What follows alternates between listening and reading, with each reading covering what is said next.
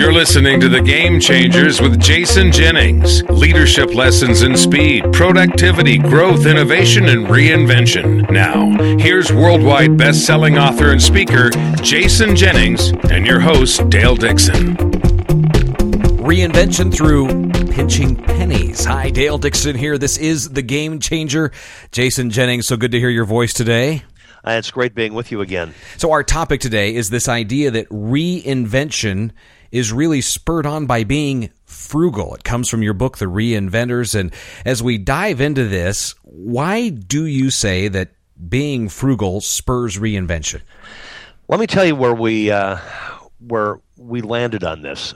We were studying Apollo Tires, which has now become the fifth biggest tire company in the world. They're based in India.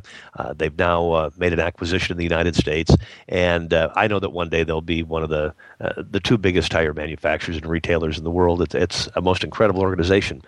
And on that trip, I found myself in rural India. And it all came together for me in this little tiny village. And all of a sudden, there was this contraption coming toward me. And it looked like an ox cart, but it had two little engines in the back. It had a steering wheel that looked like it had come off a bus. And it was transporting about 6 people. And so it looked like a mobile ox cart or something. And I said, what is that? And they said, that's Jugaad. And I said, is that a brand name? And they started to laugh. No. That's Jugaad. That's what we do here in India. And I said, what in the world is Jugaad? And they said, well, look, resources are not plentiful in many areas of India. And so Jugaad is taking the available resources and makes something that works out of it. And that was like my whack on the head, a moment of clarity when I realized that all of these companies that we were studying for reinvention, they were not doing another boo.com.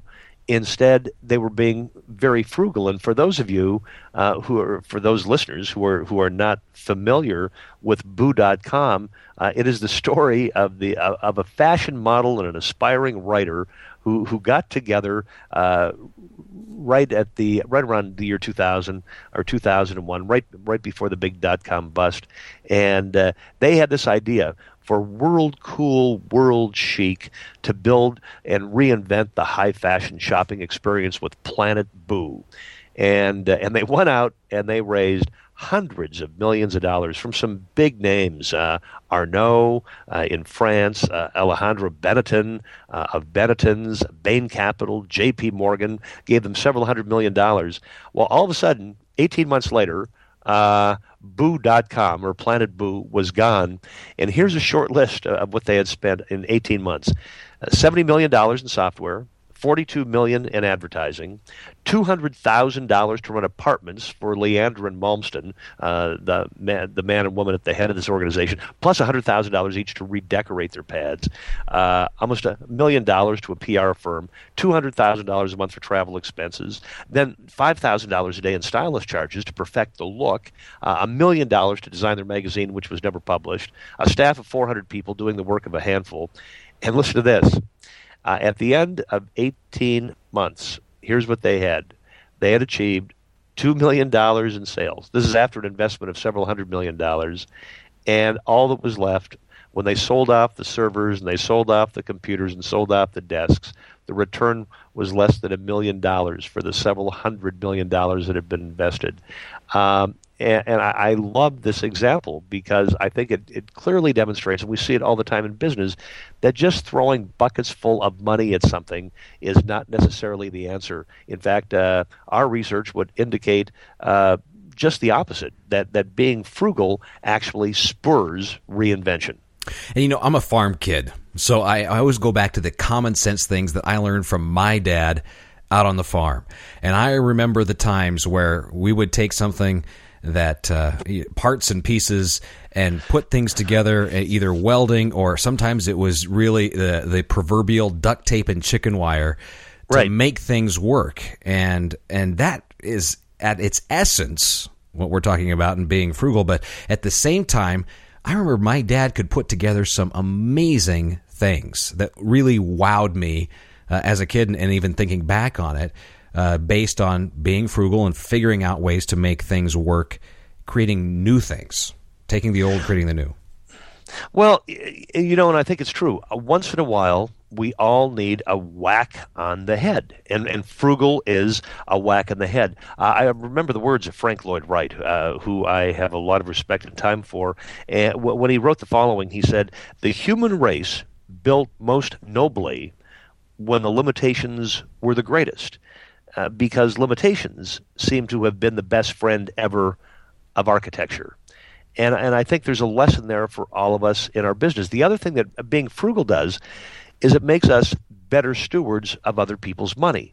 And one of the examples that I always point out is Nobel Prize winner Milton Friedman. I may have differences with some of his findings and some of his conclusions, but as a result of his study, he built this incredible chart that shows when you're spending your money, you are very, very careful. When you are spending someone else's money, you are not so careful at all. And I mean, that study has been replicated over and over and over again. So being frugal just makes us better stewards of other people's money. The other thing that being frugal does is it builds teamwork. It brings people together saying, we don't have all the resources in the world, and so we're going to have to work together. And I think probably the best example of that is Apple.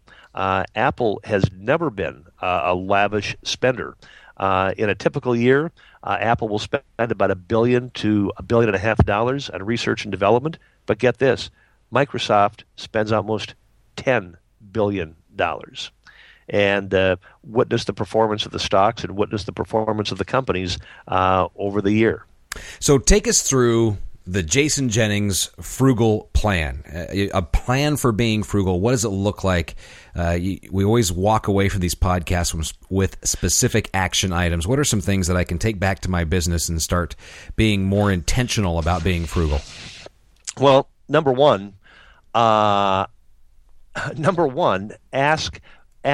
who your customer really is, and ask what you really produce for that customer.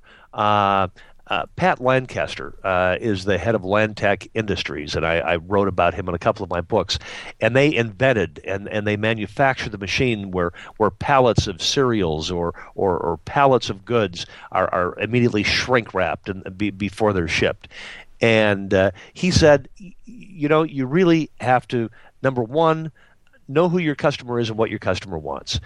He said in the history of his company, they would create a machine, and then in a couple of years after, they would create another machine with more bells and whistles, but they would never discontinue the first machine because they thought it had a loyal following. And he said finally they were selling so many machines that it was all about them. They had lost sight of what really the customer wants to do. And then he said, and you've also got to get rid of waste. And if you're going to be frugal, you need to get your head around what is waste. Now, most of us have an incorrect idea about what waste is. We consider waste packaging that's left over when we unpack something. We consider waste to be something we produce that is flawed and comes back to us. Those are obvious elements of waste. But as Pat Lancaster says, every day, every business leader, every executive, every business owner should take a walk through his or her company and ask the following question: what's being wasted here? And he said the answer is everything that doesn't create value is waste. Everything that does not create economic value is waste. And so begin looking at your enterprise, begin looking at your business through the lens of, if it doesn't create value, then it is waste. There is no reason to have anything wasteful in the organization. The second thing is this: you have to make everything extraordinarily simple. What did Einstein say? He said, if a theory cannot be explained to a child, he said, then it's probably worthless. And I can't begin to tell you how many times every week, every month, entrepreneurs, want to get together with me. They want to meet with me. Many of them see me as a potential investor. And I sit down and I say, okay, well, explain your business model. What is it going to be? Well, 10 or 15 minutes later, I'm completely unclear on what they're trying to do or who they're trying to be or who they're trying to serve or how it's going to be monetized. And it's like if you can't dazzle them with your brilliance, baffle them with your bullshit. I just have no idea what they're talking about. So make your proposition extraordinarily simple. You could only make your proposition very simple by asking, what your customers actually want. Then in the organization, you need to celebrate frugal reinvention. You have to celebrate it. It has to become a value of the organization. So celebrate frugal reinvention. And you also do that, by totally blowing up the bureaucracy and working relentlessly to do that. If you would just do those several things as a starting point, you're going to become a much more frugal organization. We are, all of us are called to be good stewards of all resources that we have.